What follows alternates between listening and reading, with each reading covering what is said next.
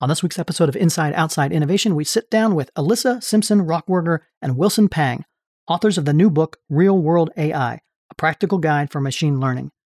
We sit down and talk about some of the biggest misperceptions about AI, as well as some practical advice on how to tackle creating, building, and maintaining AI projects. Let's get started. Inside Outside Innovation is the podcast to help you rethink, reset, and remix yourself and your organization. Each week, we'll bring you the latest innovators, entrepreneurs, and pioneering businesses, as well as the tools, tactics, and trends you'll need to thrive as a new innovator. Welcome to another episode of Inside Outside Innovation. I'm your host, Brian Ardinger, and as always, we have another amazing set of guests. Today, we have Alyssa Simpson-Rockwerger and Wilson Pang, authors of the new book called Real World AI, A Practical Guide for Machine Learning. Welcome to the show. Thank you, Brian. Really excited to be here. We are excited to have you both here. This is an exciting world of technology and new trends that are happening. AI is obviously on the forefront of a lot of people's minds. And I'd love to get your input on what do you really mean when you say real world AI, and how does that differ than people's perceptions out there? I think one of the things that we wanted to address with this book is sort of the in-between space between, the hype and maybe what you read about AI in the headlines or what you see AI or very smart futuristic systems depicted in the movies. And then, also a very academic or technical approach to machine learning that you may have come across in a textbook or learned in school. And this is kind of the middle reality, right? Is, what are real companies who are using machine learning based technology? How are they using it? What struggles are they having? What successes are they having? And how does it work in the real world, in the reality that we all live in and share, and products that you probably use frequently in your everyday life? Well, I think there are a lot of misconceptions about what AI even is. Maybe Wilson, can you tell us a little bit about some of the myths or misconceptions about AI that people commonly struggle or fumble over? I think there's a few major common misconceptions. Number one is really a lot of people think AI, they think it's a kind of machine can do whatever human can do, right? This is called artificial general intelligence. Basically, AI can replace human. So that happens in those movies, but it's probably from the reality. In reality, what AI or real life AI is really the application which can be taught or learned to carry a specific task without being programmed to do so. So the machine can learn from data and then perform some tasks. So that's kind of like what real world AI is. So that's number one misconception.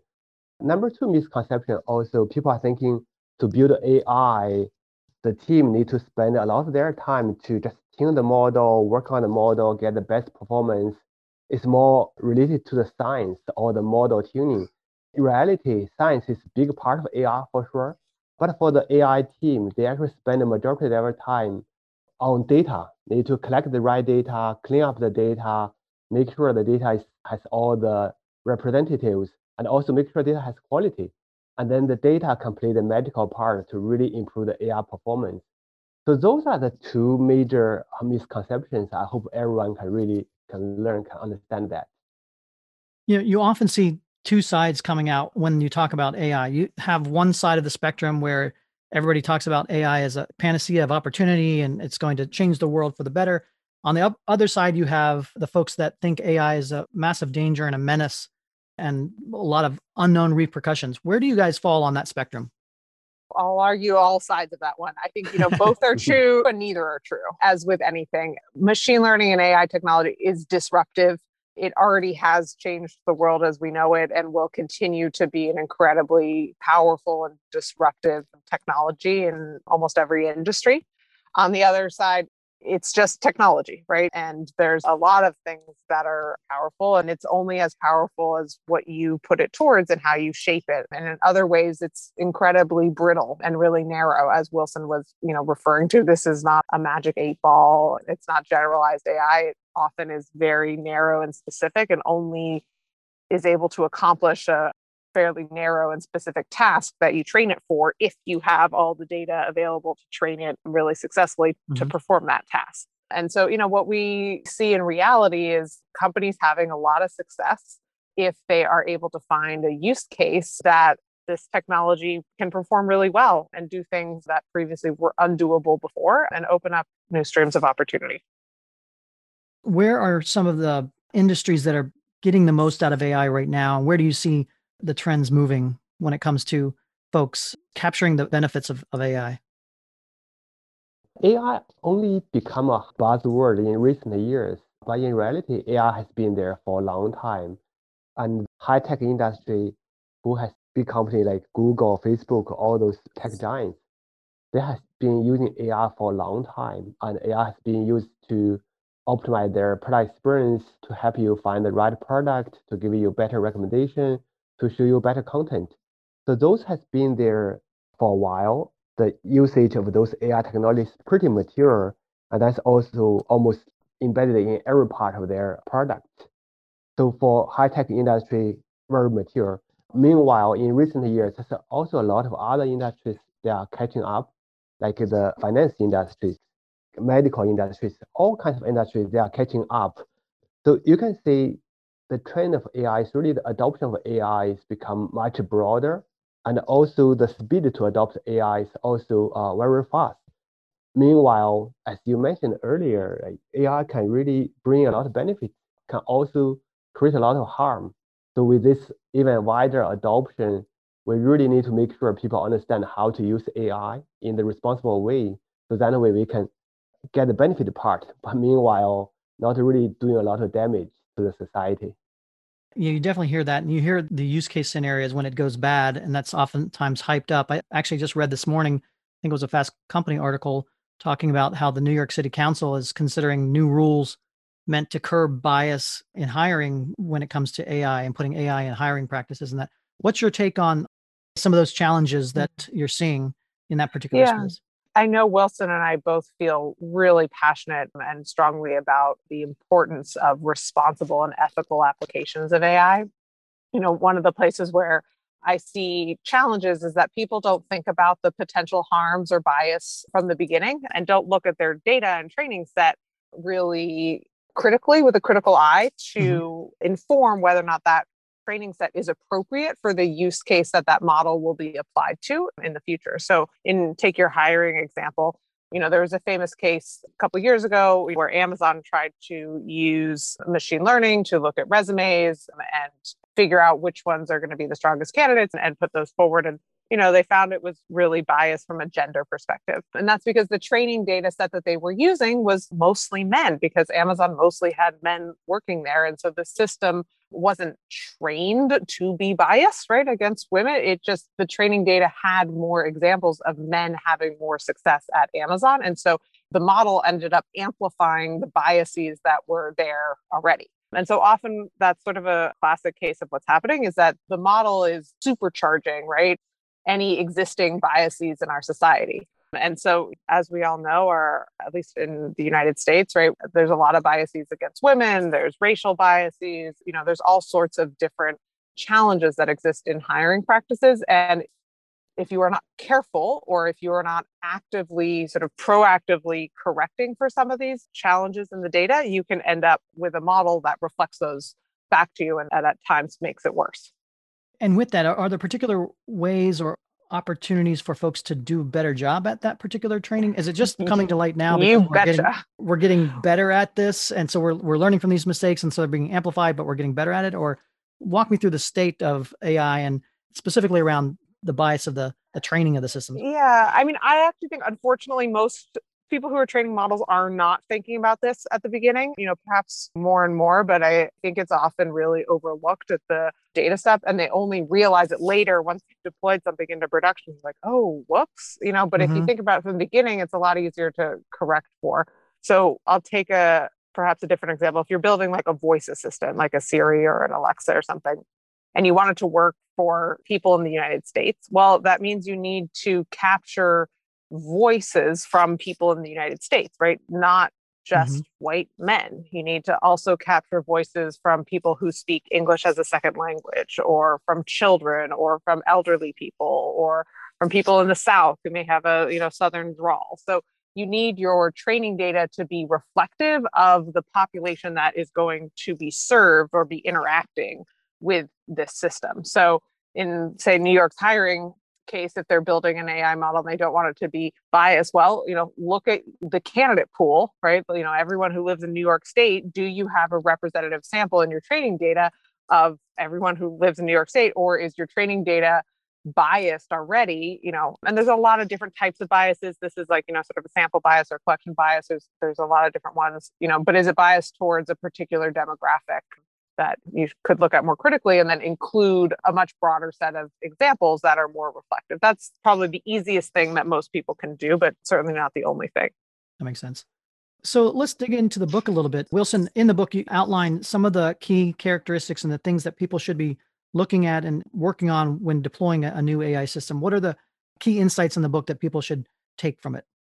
So our book actually walks through the whole journey from identify the problem to form the team, from defining the strategy to how to get data, and also talk about like a buy a model or build a model, right? There's a lot of details around how to really develop the AI journey. If we can make a quick summary, there's a few super important points there. Number one is really to identify the right problem to solve, and you always also want to start from small instead of want to spoil the ocean in the beginning. So the right problem should be a very small problem, very specific, and also what success look like if you are successful, and you know how to measure that. That then will give you a good start. And then after you have the right problem, you need to assemble a right team. In that right team, you need to also have multiple different roles. Besides, everybody can think of, I need a data scientist, I need a machine learning engineer, right? You also need people who really need to know the business, either product manager or business analyst, to help you to understand the business problem. And then data scientists can map the problem to a science problem. And you also need like engineers to help you deploy this to production. And after deploy to production, you also need to monitor and operation all those AI model, right? So assemble a right team is super important. So that's number two. After that, I think another super important part comes is really to get the data, get the right data. So the right data also has a lot of meanings under that. That means you need to have the data quality right. You need to have the data to be representative of different category or groups, right? Alisa mentioned earlier, if you don't have the right data to represent the different group of users, you can create a lot of bias. So data cleanup, data quality, that's another big piece. Then after that, you probably get the right data, right team, right problem, you will have a successful pilot and then get some good results. All the company will help you to celebrate the success, and they will also want to, what's next? So that comes to a stage you need to scale from a pilot to production, where you also need to, there's a lot more to consider once you come to the production. How you can access the data regularly. You need to refresh the model, you need to refresh the data, and also you probably also need to define some governance process to help you manage the data, manage the model. And you also need to consider like the production scale. Now you are not really running a pilot. You maybe your model is serving millions or hundreds of millions of people. You have to make sure the model is available. It can support the increased demand. So there's a lot of things to consider once you come to the production. And also, once you start to have more and more production use case, your AI is impacting the business in a huge way. So that's the part like a lot of ethical consideration, responsive consideration, governance, a lot of those kicks in. So you need to define not just a product, but a program, also a product, to make sure you can get the benefit from AI across the whole organization instead of just one project. So those are the key points to consider when you really want to deploy successful AI. I know there's a lot, and I think I only cover like small piece of it. Anyone who wants to learn more, check out our book. And that's an interesting point, because I think a lot of companies want to dip their toes into AI and get better at it, but there's so many different moving parts. So what recommendations would you have for ordinary folks, ordinary companies trying to get up to speed on this topic and prepare? How should they look to find an expert on the outside to lead them through this process? Should they start building a team? What are some steps that people can do if they want to get more into this AI world? Well, there's a book that we wrote that might provide Step some one, good yes. tips. Step one, read the book. But in all honesty, I think that's part of the reason we wrote the book is because we got asked this all the time. And this was a way for us to kind of brain dump on paper in a little bit more scalable way of like, hey, here's a quick guide of how to get started. There is no one size fits all approach. It depends on your company size. It depends on your budget. It depends on your, risk appetite and a lot of other things. But I think generally speaking, my guidance would be find a problem that is well suited for AI. We talk about this in our Goldilocks chapter, which is pick the right problem that you want to solve. That's really important to solve for your business. It's not a good approach to say, hey, I want to do AI. Let me sprinkle this AI magic on top of my company. That's not how it works.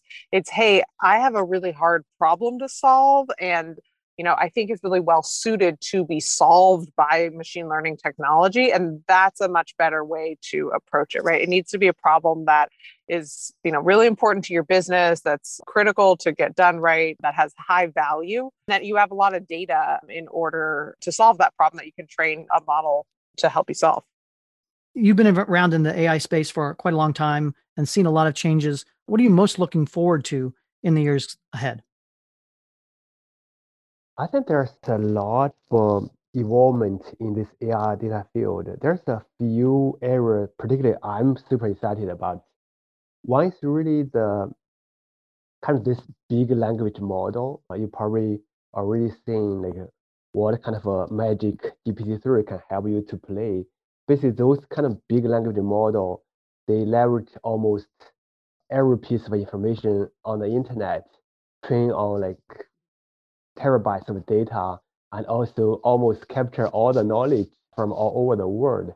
And with all those data, they can perform a lot of amazing tasks, like write an article for you, and also maybe even write a program for you, right? I know it's still early stage there, so people see this capability, but they don't really know how to really use this. And also, there's still a lot of edge cases that even the big model cannot really handle, right? But I do say it's promising. So now it's GPT-3. When it comes to GPT-14, GPT-15, there might be a lot of magic it can give to this society. So that's one part I'm super excited. On the other hand, also say AI now is not only a research problem or a problem where only those high-tech companies can tackle. Now I see a lot of different tools to help a developer to build AI, or maybe help a data scientist to deploy AI in production. So with all those tools, I feel the adoption for AI will be much broader, and the speed to adopt AI will be much faster. So I will see a lot of different use cases from any kind of industry can be supported by AI. Some of those use cases maybe we cannot even imagine today. So those are the two areas I feel super excited. For me, it's more personal. I'm excited to not have to repeat myself to Alexa that you can turn the lights off, or I'm excited that for new drug discoveries, I suffer from migraines and, neurology and the best medicine in the Bay Area, which the fanciest doctors have not been able to, help me that much. And, I'm excited for new drug discoveries and things that are going to impact my everyday life for myself and those that I love, whether or not it's a customer experience improvement, or real big medical breakthroughs. Absolutely. It's going to be an amazing world. We're looking forward to it as well. Would love to have you back on the show in the future to continue this conversation. But in the meantime, if people want to find out more about you, Alyssa or Wilson, or the book, what's the best way to do that? You can find me on LinkedIn or AlyssaSimpsonRockburger.com. Our book is available on Amazon. We look forward to hearing your feedback. And thanks so much for having us, Brian. Yeah, and you can also find me through LinkedIn. And Brian, thanks again for having us here. Well, thank you both for being on Inside Outside Innovation. I'm very excited to see where this world is going, and I appreciate you all sharing your insights. That's it for another episode of Inside Outside Innovation. If you want to learn more about our team, our content, our services, check out insideoutside.io or follow us on Twitter @the IO Podcast or @Ardinger. Until next time, go out and innovate.